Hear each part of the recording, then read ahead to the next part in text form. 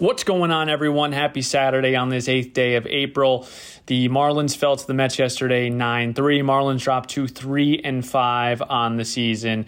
As we thank you for making Marlins Rewind a part of your morning, I'm Steven Strom. Before we go to Kyle, what did we learn yesterday? And we learned that walks continue to be the main issue for Edward Cabrera early on in this season. He issued a career-high 7 walks, breaking his previous record of 6 just last week on that start against the Mets on April 1st. Now the silver lining is for Edward Cabrera is he won't see the Mets again until September, even if they do match up on a day where he starts. So look, that's a veteran lineup. It's a veteran team, and they do a great job of working the count. So the silver lining is, yes, this is a difficult lineup. This is a Mets team that expects to be back in the playoffs. That would be my one thing that I would take away from this game and say, all right, let's give Edward Cabrera a chance against another opposing team. But early on, it seems to be that Edward Cabrera just has to figure out what pitches he's confident with and just avoid those walks because too many of them these first 2 starts of the season. All right, for the recap, here's the radio voice of your Miami Marlins, Kyle Seeloff. Well, back here at Citi Field on a chilly Friday afternoon in Flushing, New York. The New York Mets now 17-6 since the start of the 2022 season against the Miami Marlins, including a 4-1 mark to start this 2023 season.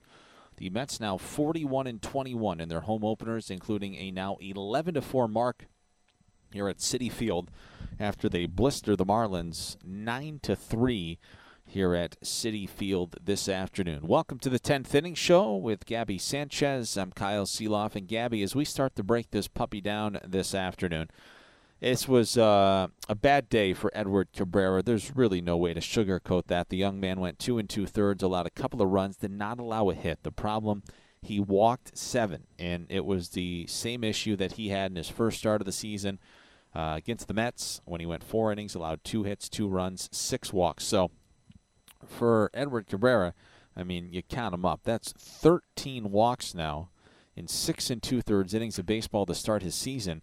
It forced Skip Schumacher's hand early. He had to use 5 arms out of the bullpen today. Just a bad day in terms of pitching for Cabrera and the Marlins. Let's start there on the pitching front this afternoon. It's one of those tough games, especially for a starting pitcher and for Edward Cabrera, who, in my opinion, has elite stuff on the mound. He's just had trouble throwing it across the plate. Mm-hmm. It's like he's nitpicking those corners. He doesn't want to live anywhere near that middle to even a third out of the plate. So when you try to nitpick, instead of going out there and with the type of stuff that he has, just throwing strikes, he wants to get those perfectly thrown pitches down and away, and he's off the plate. And there's things that happen when you do that. All of a sudden, you're ball. Now you really have to try to throw a pitch right down the middle, but he wasn't able to find it. And that was his problem today. When he needed to find the strike, he couldn't. And when you look at this game in total, you talked about all the walks. 5 of those runs that came via walk or hit by a pitch. So if you eliminate those, you're going to have walks in a game. Every once in a while, you're going to have a hit batter, yes. But when you have so many, you look at the final outcome of this ball game, 9-3. You take away 5 of those, it's a 4-3 ball game. I know. And it's a different story. You know, and I think there was a time in the ball game where you're thinking to yourself, maybe Cabrera can find it. He walked the leadoff man this afternoon, Brandon Nimmo, but then bounced back and got Marte, Lindor, and Alonso. And you're thinking, all right, he walked Nimmo, but he settled in. He got a couple of flyouts, got the ground ball. Then the second inning rolls around. He walks the first 2, and then he gets Vogel back, Escobar, and Nito. So you're thinking, holy cow, this guy's Houdini, and maybe it's the third inning that he can really settle down. He walked the leadoff guy in the first. He walked the first 2 leadoff guys in the second. And in the third inning, he walked the first 3, right? And that really, unfortunately, ended up doing Cabrera in today. Now, the good news is we stay on the pitching front. The Marlins have really not used their bullpen this week outside of Monday. But Kyle, even in that third inning, when you start to look at it, he did. He walked the first three. I know. Then he strikeouts Alonso. I know. He strikes out Mania, and you're like, there's no way he's doing it again. Yeah. And then all of a sudden he walks Cannon, and that was it. You walked in a run, they have to take him out, and then it kind of opened up the floodgates a little bit in that third inning where they were able to score a pair, one on a walk and one on a base hit by Vogelback, which shouldn't have been a base hit because it was that infield little ball that was just played poorly where Balzoban didn't go and cover first base. So when you look at it, the little mistakes that the Marlins made and then all the free passes really did hurt them today. Those are things that, Mel Stoudemire Jr., those are things that Skip Schumacher, they're going to address to these guys. Hey, we cannot do that against a team like the Mets.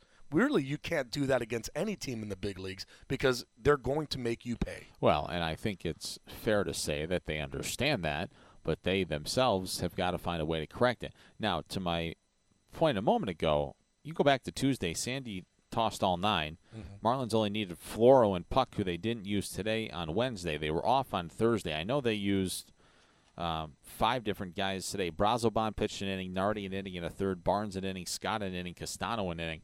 The bullpen, I guess, thank goodness, really should not be a concern going into tomorrow's game. No, and you look at the guys who threw today, they're going to be – most of these guys can pitch again tomorrow without any trepidation. They're going to be able to do it. No restrictions. There's no restrictions. So it's not like they were throwing, hey, we threw a guy 3 innings or 4 innings and, we're going to have to get rid of them or we're going to have to send down. We're going to have to bring guys up. I don't think that you have that right now, and you're not going to have to worry about that. But you are looking at Trevor Rogers tomorrow saying, hey, we cannot have another game like today. You're going to need to go out there. And it's not like you're going to ask him to give you length. But you're going to tell them you got to go out there and throw strikes and see if you can get us at least to that 5th inning.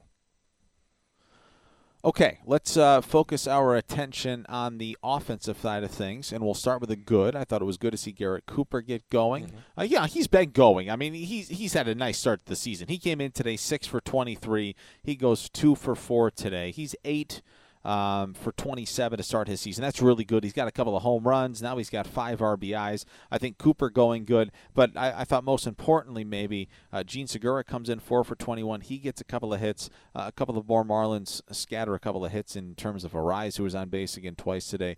Chisholm, who had a hit. That was really all in the way of the offense. But we'll start with the good there. Good to see Cooper get things going late, and Segura. Yeah, absolutely. To see Cooper, because you're right, he has been swinging the bat, but it's been the power that you look at that you're like, okay, this is where we need those power numbers to come in, and it's been with Cooper. You have Soler that's been hitting the ball out of the ballpark, so you want to see Cooper's number, at least in the home run rate, kind of start going north because the power really hasn't been there, and he's a big dude who can hit the ball out of the ballpark.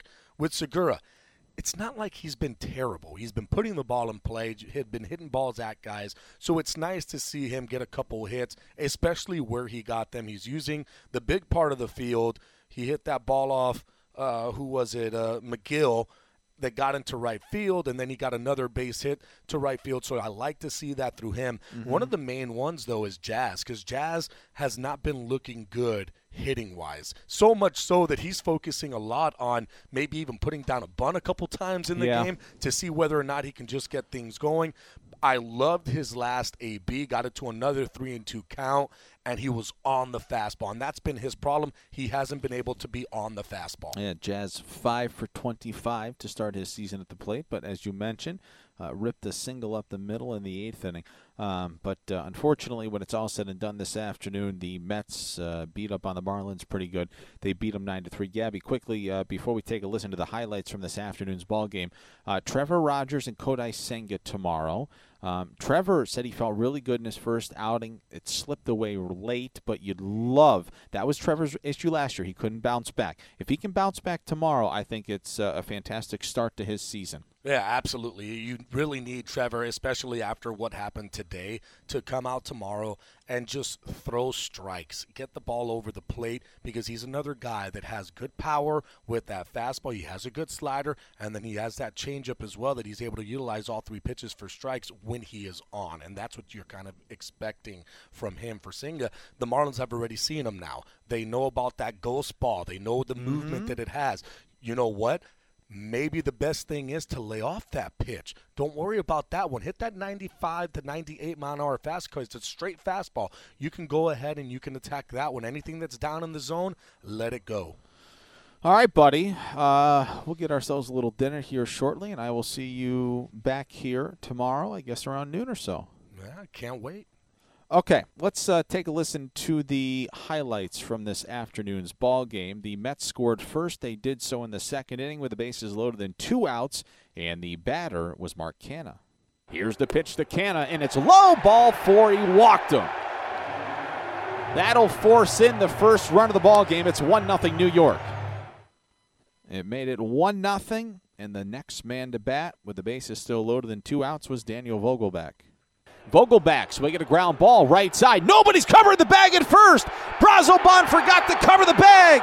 It's an infield single for Daniel Vogelbach. It's the first Mets hit of the day. A total collapse by the Marlins defense. It's 2-0 New York. And the Mets would get 2 in the third. Fortunately for the Marlins, though, at that juncture, it was only 2. It could have been a lot worse. The Mets did get another in the fourth, and it came courtesy of the big man at first, Pete Alonso.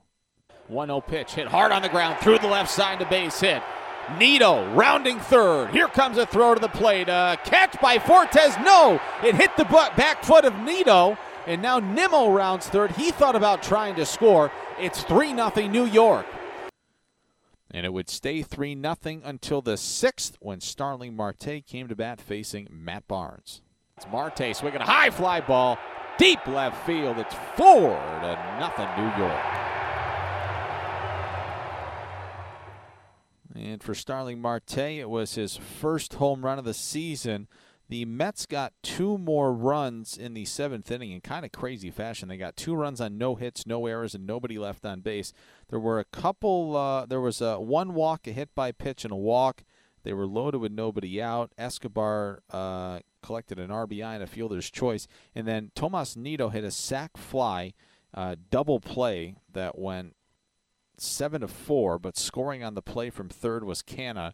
Escobar tried to tag up from first and go to second, and that didn't work all that well, but the Mets still got 2 runs in the bottom of the 7th inning. That made it a 6-0 game, but the Marlins would creep a little bit closer. They got 3 runs in the 8th, courtesy of Garrett Cooper when he stepped to the plate facing Denny Santana with 2 on and 2 out. Nimmo's going back, still going back, at the wall, and it's gone! Garrett Cooper with a 3-run bomb here in the top of the 8th inning with 2 on and 2 outs, and all of a sudden the Marlins have cut this 6-0 deficit in half. It's 6-3 here in the 8th. The only problem is that the Mets would get them right back. They got 2 courtesy of Lindor in the bottom of the inning. Swinging a ball hit high in the air, deep left field. It's gone. 8-3 New York. Castano gives up a 2-run bomb. And the next man to follow was Pete Alonso. He swings and hits it high in the air, deep left center field, way back, onto the warning track, at the wall, and it's gone. Let's see here. The Mets go back-to-back for the first time since October 4th of last season on closing day against the Washington Nationals. And to round out this ball game this afternoon, Marlins had a man at first with 1 out, top of the 9th inning, and the batter was Nick Fortes. Here's a ball that's hit out to short. Could do it. Lindor, McNeil, Alonso, and the New York Mets have beaten the Miami Marlins by a final score of 9-3 in their home opener on this Friday afternoon in Flushing, New York. Again, the final score, it was the Mets 9, the Marlins 3, both sides with 6 hits. The Marlins do commit an error. The Mets still have not committed an error this season. Marlins committed their 5th error of the season today. They've also wrapped into a league-leading 11 double plays. Mets leave 9 on base this afternoon. The Marlins leave 5. Mets, when it was all said and done, 2 for 15 with runners in scoring position. McGill now 2-0, and 2-0 against the Marlins this season. Cabrera falls to 0-1 after he struggled today. Started this ball game at 1:13, finished it at 4:14. Total game time 3 hours and 1 minute in front of a capacity crowd of 43,590 here at Citi Field. For the Miami Marlins, they fall to 3-5 this season, while the Mets level their record back to 500 at 4-4. Now for the Marlins pitching staff this afternoon, they do strike out 11, and that means that $275 will be donated to AutoNation's Drive Pink initiative to fight against cancer. For every strikeout this season, $25 will be donated to the Drive Pink initiative. All right, Kyle, thank you very much. Let's now take a listen to Skip Schumacher following the 9-3 loss yesterday to the New York Mets. Skip, it seemed that the pitchers just struggled up and down with the walks and the lack of command there. I think it was 12 total from the pitchers. Is that just any rhyme or reason? I don't know. We'll find out, as we look at the video and talk with some of the guys. But, yeah, 5 of the runs scored, I think, were via walk or hit by pitch. 12 walks. I think 7 by Cabby. I don't know if he gave up a hit. And, it's tough. I mean, we preach, strike zone and command the strike zone, and watching that was tough. Yeah, for sure. With Cabrera, the 7 walks from him, were you seeing the same kind of mechanical issues that he was dealing with last time out? For me, it's a confidence thing. I mean, he's got the stuff. He's just believing in himself that he can do it, and that's for him just to take the next step. I don't think it's mechanical, and his bullpens, his side work, everything's great. It's him believing he can do it and trusting his stuff works in the zone. And he's work ethic is a 10 out of 10. He's a 10 out of 10 person. Now just believing he can do it is his next step. And how challenging is that too with this Mets lineup? I think they had 23 foul balls against him. Yeah, I mean that's the other part of this thing is they grounded out at bats. The start of the game with Nemo, it was 7 or 8 pitch at bat, and it's a combination of us not throwing in the strike zone, but it's a really good lineup, and just grinder type of at bats that kind of wore us down, and they did a great job of staying in the strike zone themselves. With the confidence for Cabrera, after what you saw from him in spring, are you surprised that didn't translate over the first couple starts? Spring training. Yeah. That's why you don't put a ton of stock into spring training. You watch guys, but you believe in the stuff also. You watch his bullpens, you watch, how he's going about his business, and that's why he's earned, the one of the spots in the rotation. I still believe in him. We all believe in him. I mean, that hasn't gone away. It's not him believing just as much as we believe in him. And I think he'll get there, but he's just got to fill up that strike zone. When you talk about belief, it seems like a lot of the time he's not throwing the fastball behind in the count. I know last year I think his match was 4 walks in one game. Is that specifically what you mean, is believing in that fastball? Yeah, believe in all your pitches, but yeah, you're right. He's got a quality 97 to 100 mile an hour fastball, and his secondary is good. He's got a 94 mile an hour changeup and a real slider curveball. And but if you can't get to it without commanding the fastball, it's going to makes it tough. And credit to the Mets lineup, they just made him get in the strike zone. They didn't go out of the strike zone, and made our guys work. And unfortunately, that's what happened tonight. Just the flip side of, you talked about spring training, obviously. This is 2 starts, but it's only 2 starts. At what point is that an area of concern for you? When do you consider it to be a significant amount where you say, geez, there might be something bigger going on here? Yeah, not just yet. We really believe in Cabby, and we think that he's got a really bright future, and he's just beginning his big league future as well. And sometimes you don't know if what you have out there yet until you've done it successfully over and over again, if you can really do this thing. And we know he can do it. There's not many teams that are excited about Cabrera when they see his name on that lineup card that they're facing that week or weekend. So again, we'll look at it, continue to build him up as far as his confidence, and continue to let him know that we believe in him and trust that he can do this. And it's just a couple starts this season, but to really command that strike zone, and good things will happen.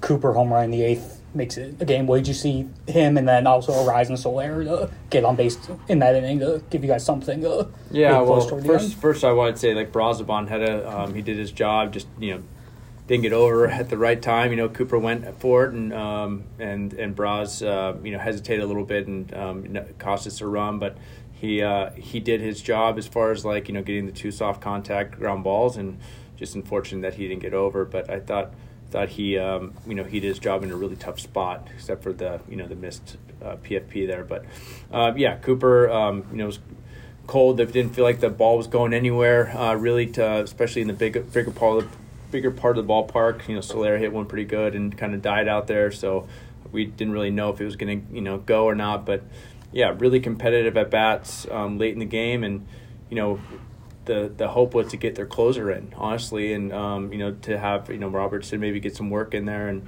then obviously they got a couple more runs towards the end. But good at bat by Arias, and Soli there, and then obviously Cooper with the big homer got us within reach. In the first inning, Cooper on with 2 outs. Jazz looked like he was going to bunt the entire AB. Was that called? Was that him? Was that something to do with the shoulder? No, nothing to do with the shoulder. I mean, he had a really good swing against Rayleigh late in the game. It was just a baseball play where Escobar was playing way back, and thought he could get a base hit right there, and kind of get some traffic on the bases, and for the next guy behind him, Garcia. So it was more of a baseball play than anything with the shoulder. And Skip, explanation from the umpires there with that play in the 7th and the challenge. Yeah, we saw the time. I was looking at one clock, and they were looking at another one, just trying to figure out if it was synced up or not.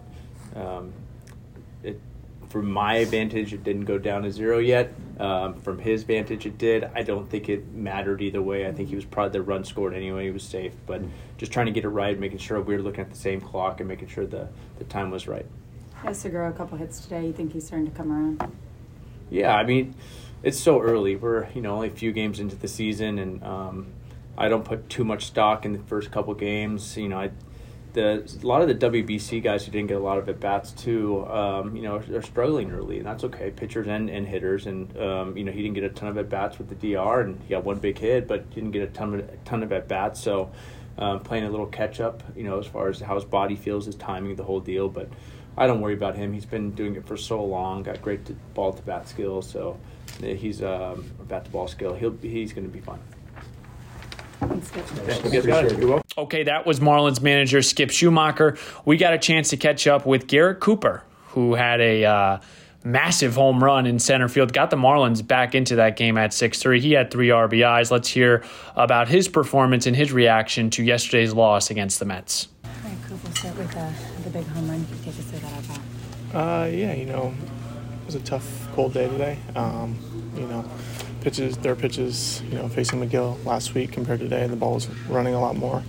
I think the wind had some sort to do with it. And then, just in the last bat off Santana, I faced him a couple times in the past. He didn't really have the slider working that well in the bats before.